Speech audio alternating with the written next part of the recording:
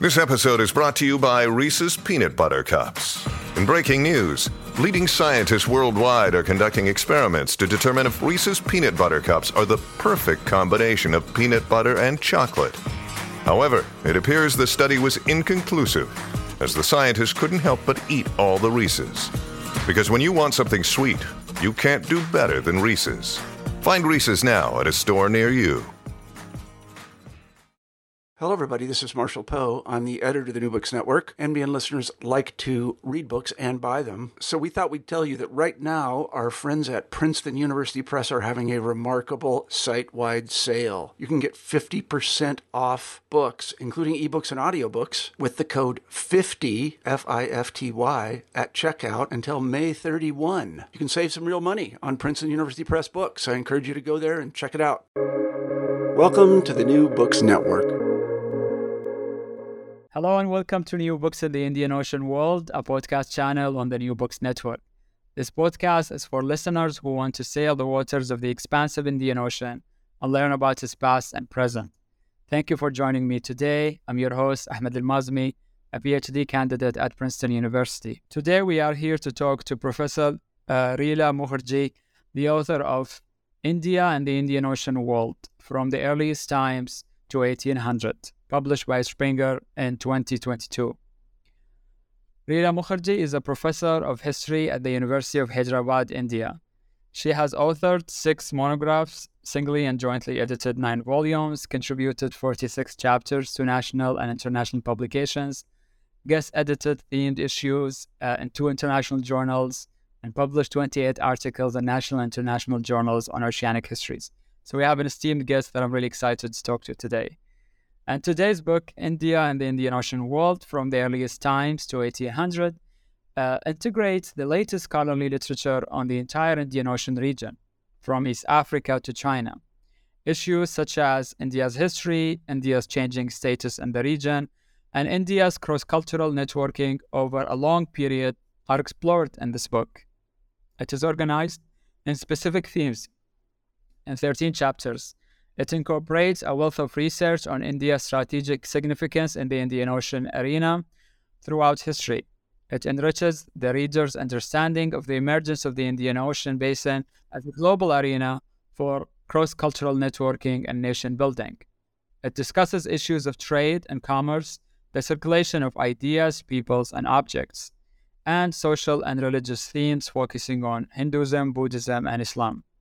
The book provides a refreshingly different survey of India's connected history in the Indian Ocean region, starting from the archaeological record and ending with the coming of empire. Welcome to New Books in the Indian Ocean World, and thanks so much, Professor Rila Mukherjee, for taking the time to talk about your book. Thank you, Ahmed. That was quite an introduction, lovely introduction. So now what would you like me to talk about? Yes. Can you please start us off by saying a few words about yourself? That is, where you grew up, where you went to school, and how you became interested in maritime history and India's history, and any influential mentors that you had along the way. Right. So I was born in Calcutta. It's a city on East Coast India, and it's called Kolkata now. And Calcutta, of course, was the first place where the British set up a colony, the East India Company. The first official settlement which transformed into a colony is Calcutta, but that is not really why I got interested in maritime history. Well, so I did my schooling in Calcutta, I did my college in New Delhi, and my master's in Kolkata again. And then I went off to Paris. I went off to France to do my MPhil. Of course, they don't call it MPhil over there. They call it DEA, which is Diplôme d'études approfondies, and then a PhD. And there I worked with a very well-known Indonesianist, a maritime historian, called Dani Lombard. But at that time, I was not, my PhD proposal and what I actually ultimately did my PhD work on was not really on anything remotely to do with the sea. I worked on silk merchants and the silk trade at a place called Kasim Bazar in Bengal. We are still on East Coast India. And the reason I did that, of course, was um, it was easier for me to access the local literature in Bengali because I am a Bengali. The problem, of course, in India, as you know, is there are lots of languages. So generally, when we research, we tend to stick to the area we come from because that makes it that much easier for us to access the local literature. Now, so why did I get interested in maritime history? So I worked on the Silk Trade, as I said. I worked on the Silk Trade at a place called Kasim Bazar, which is in northern Bengal. It still exists today. It's close by to the 18th century capital of Murshidabad, which is also a town that still exists. And so I was essentially doing land history. And but I was dealing with foreign companies, the foreign merchants, and their dealings with the Indian merchants at Kasim Bazar in the Silk Trade. And then I faced two problems essentially while writing my PhD thesis.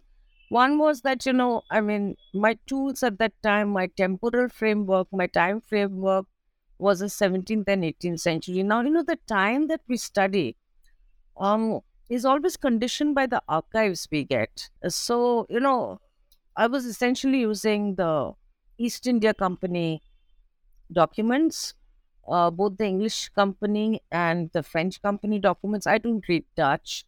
So the Dutch company, the Dutch archive was close to me. And so the English and the French company documents start off only from the 17th century. So I was working on my time framework, my temporal framework was the 17th and the 18th centuries. But, I was looking at silk and how the silk traders had evolved and how they were impacted by the coming of the European companies. And I felt, to find out the roots of this business, this trade in silk, I had to go further back. And so that was one problem, the time framework, And of course, I couldn't go further back. I had to start in the 17th century itself. So that was one problem that I faced. The other problem was, that I felt that I was essentially dealing with a commodity that grows on land but is shipped out by sea. So the maritime dimension was completely absent. And you must keep in mind that this was the 1980s. There was already a generation of maritime historians working on India, like Oshin Das Gupta and Michael Pearson, few others. And they had a very different way of looking at India's maritime history. From the earlier generation of maritime historians like Boxer, for example, because Boxer was talking about seaborne empires, So he was actually looking at the Indian Ocean space as something, where people from outside come in and make an impact. So Oshin Das Gupta and Michael Pearson were trying to revise that view, and they were trying to argue for a kind of a primacy, if I may say so, of Asian merchants in the period even during 1500, 1800. So the work of maritime historians started attracting me, but there's nothing maritime in my PhD thesis, which was later published as Merchants and Companies in Bengal, Kasim Bazar and Jogtia in the 18th century. After that, I started looking more at Bengal's position. Again, I was still sticking with Bengal because for the literature in the local language, and how far Bengal was really a maritime, how far it had a maritime culture, how far it was a maritime space, and whether it had a maritime economy at all. So, and my conclusion was that Bengal was not really a very maritime place. It's if you look at a map of India and if you look at the place of Bengal in it, it's a fragmented estuary. So the shipping is more estuarine rather than maritime. And also Bengal lies in the north of the Bay of Bengal. That's a region historically always subject to very, very vicious typhoons. If you think of the Bengal or present Bangladesh and Myanmar border, we're talking about the tip of the funnel here, always very, very susceptible to extremely vicious cyclones. So before, in the age of sail, before the age of steam, shipping was always very, very coastal. Shipping was never really very maritime. And it's really from the 18th century onwards, the second half of the 18th century, the shipping actually transforms. If you look at the grand maritime routes, they essentially, coming from, let's say, West Asia, they would essentially always, bypass Bengal, they would touch the peninsula and move up the Chola coast, that is the peninsular coast, East Coast India, and then go on to Southeast Asia. So I was interested because I felt that Bengal was a case apart. If you are going to call it a maritime region, it presented certain features, which did not make it very maritime. So I started researching on maritime history. That's it. Thank you for this detailed answer and going through your journey to the maritime history of India. We can now turn to the book and its chapters. The book consists of 13 chapters with an introduction and conclusion. But before I start talking about the chapters, can you let us know what do we gain by having a longue durée perspective from archaeological times to the 19th century to understand India's history in the Indian Ocean? I had two objectives in writing India in the Indian Ocean world. One was that even now in teaching in the college and university curricula and in policy making in India, there's a lot of maritime blindness. We call it maritime blindness. And despite, G20, India hosting G20 and talking about maritime connectivity, it doesn't really go back beyond the 19th century. And this is partly attributed to the fact that the English, when they came, they initially said that Indians have a fear of seafaring, and they attributed it to something called Kala Pani or black water. But Kala Pani as a concept only comes up in the 18th century, late 18th, basically it's a 19th century concept that you cross the Kala Pani, you lose your caste. And this was essentially linked to the movement of global labor, the indentured labor that was sent across. For whatever reason, when universities or colleges or think tanks in India, they talk about the maritime domain in India, they only go back as far as only the 19th century. And they don't really go further back to understand why and how this notion of Kala Pani actually came into being. That is why I stopped at 1800. I didn't find all these strictures against going to the sea very interesting. And in any case, I stopped at 1800 because, after that, the sea changes very radically. And I felt I did not have so much to talk about. So this is one reason why I wrote the book, to counter the blindness, maritime blindness. The second reason is much more prosaic. Since the 1980s, since people like Oshin Dasgupta and Michael Pearson and a whole host of other people, there's been almost an explosion of maritime studies on the Indian Ocean world. And I felt that I just needed to put everything in one place.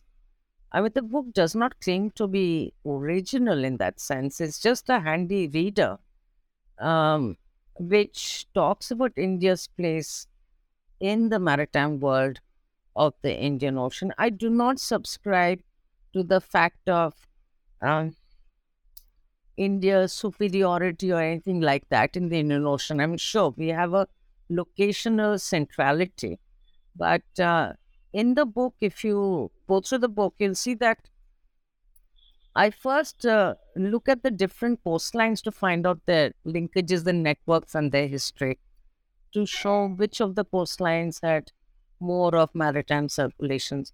And after that, I take up certain themes, of India's place in the Indian Ocean world. That's it. Right. And the book synthesizes a large amount of scholarship in a very reader-friendly way, which I really find very useful for students as well. What were the main challenges that you face in trying to bring together scattered literature about India and the Indian Ocean? What were the challenges? And bringing coherence to this plethora of literature that we have about. No, I don't know. I mean, I think I've been thinking about this book for a very long time. This book actually wrote itself, Ahmed. I wrote this book during COVID-19, and I was actually not in Hyderabad then. I was in Calcutta, and the book kind of wrote itself. Uh, COVID-19, of course, we were all under lockdown. India had a particularly stringent lockdown in the first phase, in the first wave. And so it was a good time to write a book. There were no distractions. It was very quiet. Challenges in weaving together the disparate elements? No. I did not. I mean, I think it's the way all of us writers work, We have bits and pieces and we, keep the tabs open and we do a section at a time. The only challenge that I did face was, of course, the language challenge, because whatever I wrote, for example, if you look at the chapter called Indian and Chinese Visions of the Sea, I mean, it was all in translation. I don't read Chinese. I don't have Persian. I don't read Arabic. So this could turn out to be a potential shortcoming because I have not looked at the documents I cite in the original. I've just used translation. So I think that's about the only challenge I faced. And I was always very conscious of the fact that I was using translations. But then I had no options. Despite these limitations, as every scholar would face in trying to gather different language sources and materials, yet the book succeeds in bringing together the scholarship up to date to think about India's maritime history. So I would like to ask about this notion of maritime history. What makes a certain history maritime history? And what can it offer for understanding the subcontinent's past versus a history that is from within, let's say, to the outside? Sorry, could you repeat that once again, please? Yes. What's your view of the notion of maritime history? How do you view it? How do you define it? And how do you find it useful for narrating India's past? Yeah, well, let me answer the second question first. How and why do I find maritime history useful for talking about India's past? Well, as far as the second question is concerned, what I really was doing was not so much maritime history, but coastal history. In other words, I was looking at standing on the coast, the different coastlines, and looking out to sea. And because if you look at, a huge landmass like India and a reasonably regional-based knowledge production of the various polities, they've always been very centrally land-oriented. So the moment we get on the coast, we get a completely different perspective on the kind of interactions that the various coastlines were having with lands across the seas. And here, of course, there is a limitation because unlike the Chinese actually, for whatever reason, they have left us far, far more bureaucratic records, administrative records of coastal administration. We don't really find that in the case of India, even of the coastal polities. So you'll find that, sometimes I've taken the help of iconography or even literature to imagine the maritime domain. So that is what I have to say about your second question. So the first question that you asked was, what makes maritime history different? That would be an extension of the answer I gave you just now.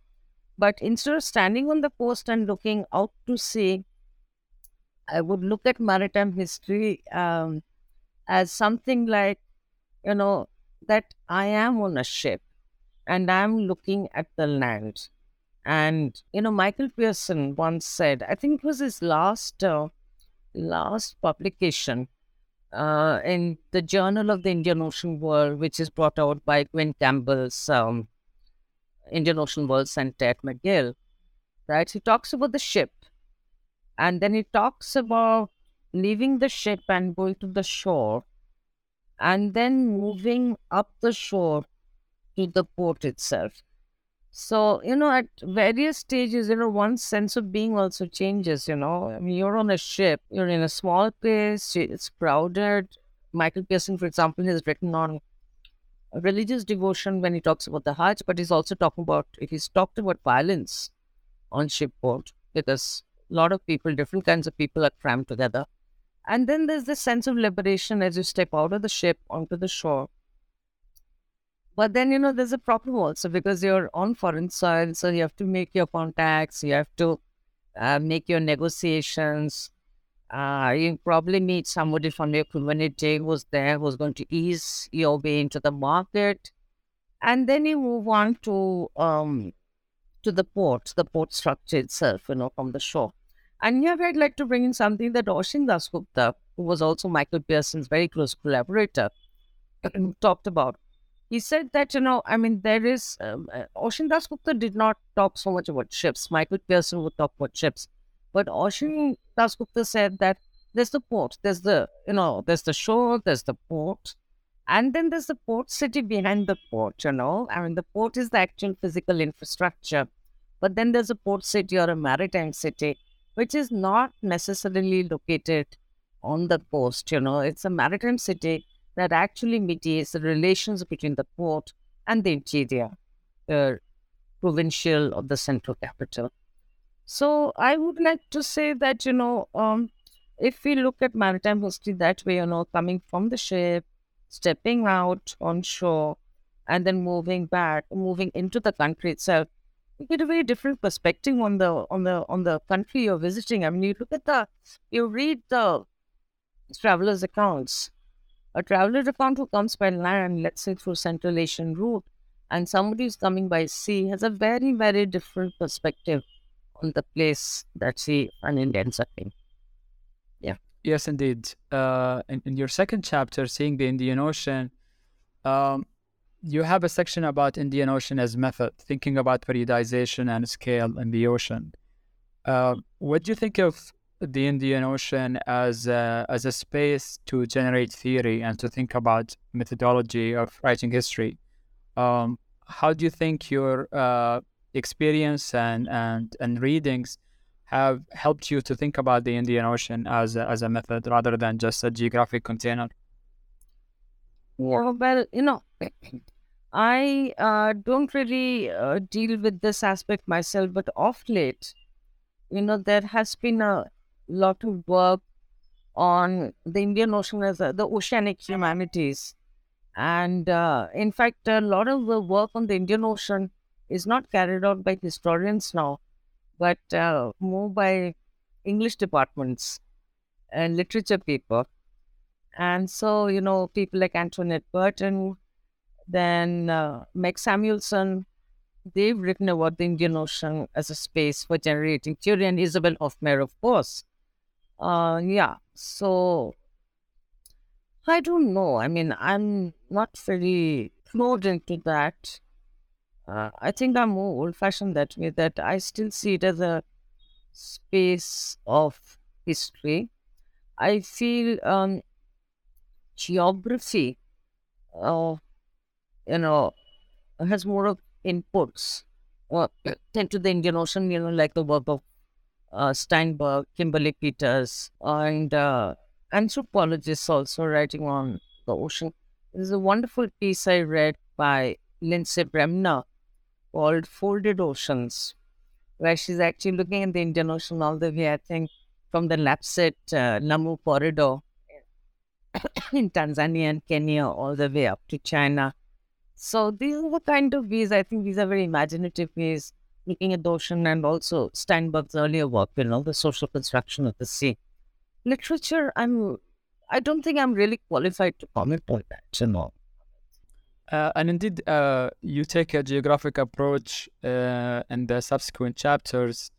looking at the maritime boundaries and even land boundaries of India from the north to south, east to west, starting from Sri Lanka, moving to the Bay of Bengal, the Arabian Sea, Africa, and the port cities of India, and then discussing different textile crops, animals, diseases, and the literature of marvels.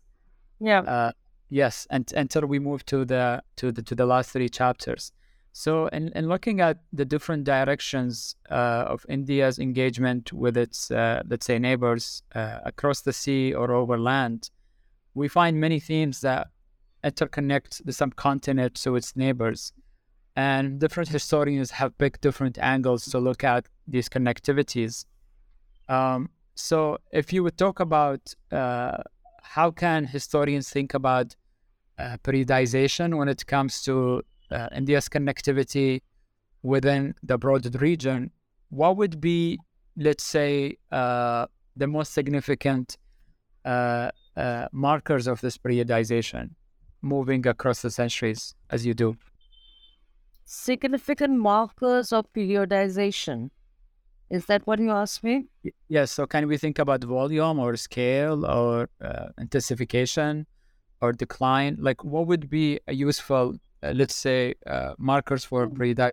Yeah, something I would be very excited doing, but I don't think that we have enough documentation as yet, is to bring in more of the climate and epidemiological features into the Indian Ocean. There is a bit on that in my book, but, a lot of the withdrawal of polities from the Indian Ocean have been explained purely in political or economic terms. But disease or drought, climate change may have may have been factors as well. I mean, the 15th century retreat of the Chinese with the Mings from the Indian Ocean, was earlier said that it was a political decision and it was just getting too expensive and they stopped it. But now there has been data coming out of China, that, wow, there were droughts and famines, and the Mings were already squeezed financially. And at such a point in time, it was actually very, very difficult to finance the treasure fleet.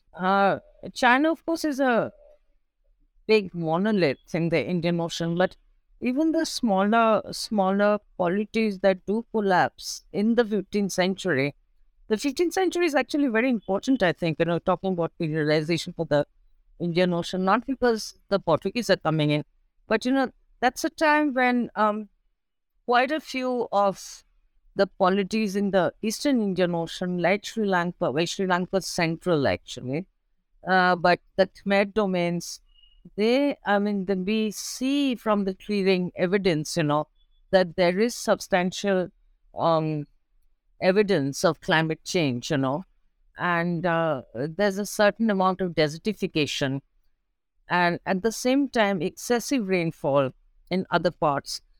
In other words, the climate was behaving in an extremely erratic manner, which actually led to the decline. I mean, it stopped the irrigation in Sri Lanka, the hydraulic feature in Sri Lanka.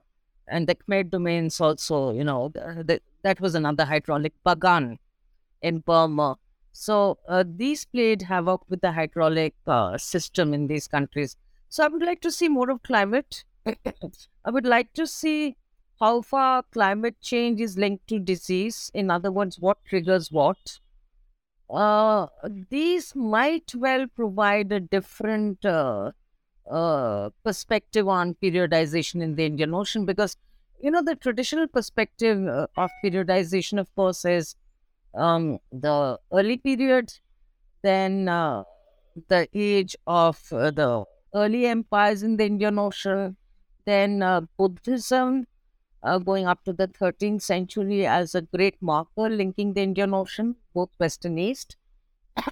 And then 1500, 1800 is seen as the period when the Europeans come in, and by 1800, according to this story, this narrative, it's all cut and dried. The British are here, the French are there, the Dutch are there, the Portuguese have gone.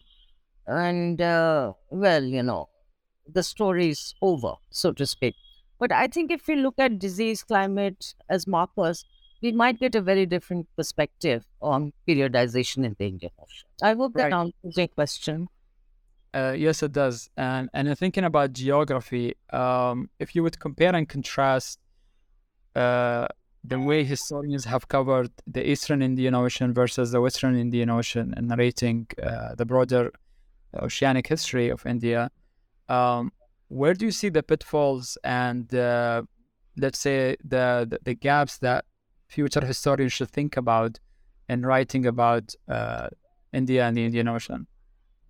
You know, here again, I mean, the geographical centrality of the Indian Ocean, of India in the Indian Ocean, makes it very easy to divide into Western Indian Ocean and Eastern Indian Ocean.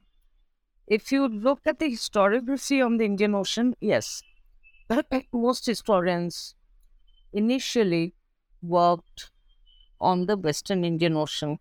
In the 80s up to the 90s, I think we had more data on the Western Indian Ocean than on the Eastern Indian Ocean. Then, and this was mainly the work of Australian scholars, they started working on Southeast Asia. And Southeast Asia, that naturally attracted attention on the Eastern Indian Ocean. And then I think in the last 20 years or so, there have been a whole lot of non-Chinese scholars working on China in the Indian Ocean. They've been talking about a maritime Asia. So now the pendulum has swung towards the Eastern Indian Ocean more than the Western Indian Ocean. Now, pitfalls, I don't know. We are just correcting the balance at this moment.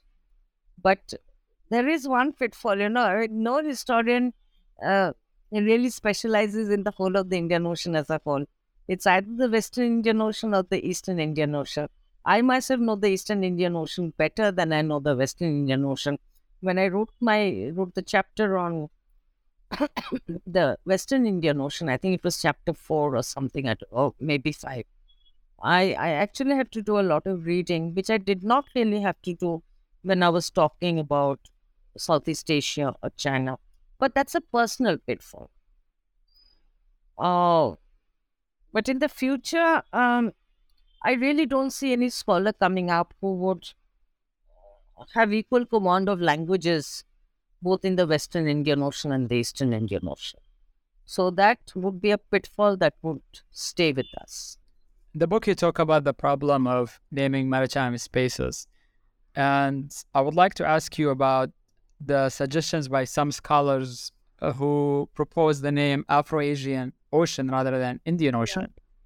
What are your thoughts on this proposition? Well, I think Michael Pearson first used the term, and of course the definitive work on the Afro-Asian Ocean has been done by Philippe Bourgeat. I like Bourgeat's work, but if you actually look at Bourgeat's work of the Afro-Asian Sea, of the Afro-Asian Ocean, he essentially stops around 1500. After 1500, he is not really able to show so much of Africa coming into the Indian Ocean, except that is there geographically. So I think to set the balance right, yes, we should certainly bring in Africa. The earlier generation of Indian Ocean historians did not even acknowledge the existence of Africa in the Indian Ocean. So in that sense, I think Bourgeat's book is a very, very good intervention. But as I said, after 1500, then what do we do? Right. So in writing this book, you wrote the book in a quite accessible style, and you provide the discussion points at the end of each chapter with a list of the used bibliography for future researchers to pick up on. Who do you think or who do you hope will read this book, and what sort of impact would you like it to have? Well, one thing is I haven't seen reviews of this book anywhere. So unless I get a few reviews, I really wouldn't know, how my target audience is reacting to the book. What is my target audience? I would call it an advanced reader target audience, the general reader who is interested in the Indian Ocean, or some kind of a maritime specialist who wants all the facts in one place. But until I see a few reviews, I really don't know how far this book is going to be useful. It's nice of you to say that, you know, the discussion points are there, so on and so forth. I mean, they were meant as classroom exercises in the hope that, there would be a substantial uh, course on maritime history and where this book would feature in terms of the segment on the Indian Ocean. But I'll have to wait. Yeah, I really find it useful actually, and the chapters could be assigned even independently for undergraduate Yes, students or yes, grad students, and the discussion yes. points are really good to start thinking about the different parts of the Indian Ocean and how it all comes together at the end. Yeah, that's nice of you. It's kind of you to say that, Amit. I was actually a bit disappointed with the discussion point because I felt I was running out of steam towards the end. I mean, it does happen, when you write a book, at one point you get awfully tired. And I was really getting tired of, doing these discussion points. And I thought, oh my God, why did I even suggest to my publisher that I would put in classroom exercises, discussion points? Actually, I'd done a piece just before then for a journal you may be familiar with. I think it comes out of Michigan. Well, it comes out of Hawaii, but I think it's a Michigan press. It's called World History Connected. Are you familiar with it? Yes. Yeah. So Mark Jason Gilbert, Mark would always insist on discussion points, classroom exercises. And I'd just done one of those. So I thought it might be helpful if I had it here. But as I said, I got really tired towards the end of adding on these discussion points. I mean, I felt I was running out of ideas. I mean, I feel in retrospect that the discussion points could have been a little more imaginative. No, this is really great for a book that came out of the pandemic. Not many people can, take No, but pride. you'd be surprised. You'd be surprised. I mean, last year we all traveled a lot because none of us had traveled, over the last 3 years. And we were mainly meeting in Europe. And most of my colleagues had actually written pandemic books. So academics actually had a very good COVID. Academics by nature are very solitary people. And we like to hang out with other academics. So if we couldn't hang out with other academics, and the only thing we could do was write a book. And many of us did that. Right. I even started this podcast actually to fill the gap and fill the void of the pandemic, to talk to other people Yeah. and share their scholarship. So yeah, I mean, we made lemonade out of lemon, I guess. And I'm really glad that you took on this project and you went on publishing the book. And I hope that listeners will pick up the book and find the 13 chapters useful, as I said, independently or connected to have an introduction to the different themes and periods and geographies of the Indian Ocean. Rilo, we've taken a lot of your time, and we would like to ask you our final traditional question, which is, what are you working on now or hope to work on? If you can tell us more about your current or future projects. Yeah, I actually am under contract with the same publisher. Um, it's a book on global history. I do wear a hat. I have a global history hat as well because I'm the chief editor of a journal, which is called the Asian Review of World Histories. Well, I pitched my journal here, but this is global history, and it's called Europe in the World. And again, periodization is 1350, 1650, very significant years in the history of Europe. Now, I'd like to talk a little bit about it because I'm quite enjoying writing that book. I finished off 2 chapters. The manuscript's due at the end of the year. Years ago, almost 30, no, 20 years back, I wrote a textbook on European history, which was mainly for Indian universities. And the Indian universities had then introduced a course at the undergraduate level called The Transformation of Europe, 1350, 1650, which was essentially, century by century, mainly Renaissance, geographical discoveries, quote unquote, ending with the 17th century depression. So it was essentially a very Europe-centered, Europe-oriented course. And so I wrote three textbooks, which were actually, I like to think they were very useful. And then, of course, I mean, I taught that paper, Transformation of Europe, for, I think some 12 years or 13 years. And then I moved to Hyderabad. I used to teach in Calcutta before. So then I moved to Hyderabad. When I moved to Hyderabad, they did have that course. By the time we'd started the semester system. Earlier, we were on an annual system. And in Hyderabad, somebody else was teaching that course. So alas, it wasn't called the Transformation of Europe. It was called the Rise of the Modern West. But alas, I didn't get a chance to teach that course because somebody was teaching it and teaching it for a long time and teaching it very well too. So I was actually given a course of an earlier period called Medieval Societies.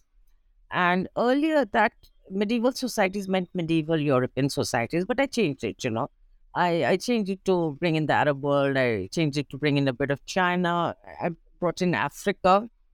I brought in Africa because I found Africa very interesting and very significant in the medieval world.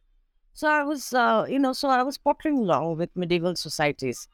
And then I thought that why don't I uh, reinvigorate this book of Europe, but in a very different way.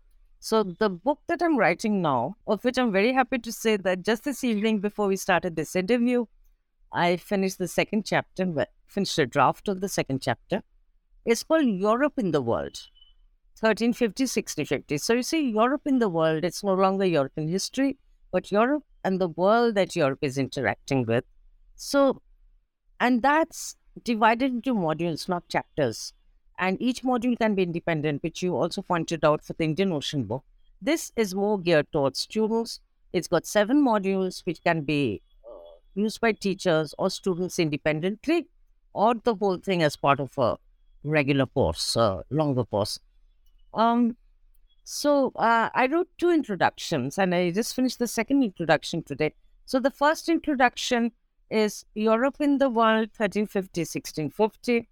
The second introduction, which I call General Introduction to, is called The World and Europe, 1350, 1650. So, I'm looking at the same period from the point of view of Europe into the world and from the point of view of global history and how Europe is performing within that global history. And after that, there are 7 modules, as I said, and each module will have a short 1-page introduction. I think this book will be much more accessible to students. It'll have a minimum of references and citations, also to make it much easier for the student to access the reading material. Congrats on finishing the draft of the second chapter, and we look forward to see the book out. I'm just curious if you are thinking of engaging Sanjay Subramaniam's book, Europe's India, and thinking about Europe in the world or the Indian Ocean. Yeah, well, I still have to read that, I'm glad you pointed it out because he has been writing on that vein for a while, even Portly Encounters, for example. So, yeah, you're right. I need to. I don't have the facility of Sanjay, with his languages. I think he knows or speaks about 7, I mean, he has a tremendous advantage there. I think mine would be a much smaller subsystem to Sanjay's sweeping vision of the world. Yes, I would just be curious to see how you write about Europe in the world in connection to India and the Indian Ocean as well. And we will send you a draft and you can comment on it at some time. I have your email. I would be very happy to do so. Right. Well, thank you for joining us today, and thank you for listening to today's episode in which we explored India and the Indian Ocean world from the earliest times to 1800, published by Springer in 2022. This is your host, Ahmed Al-Mazmi. Stay tuned for the next episode of New Books in the Indian Ocean World.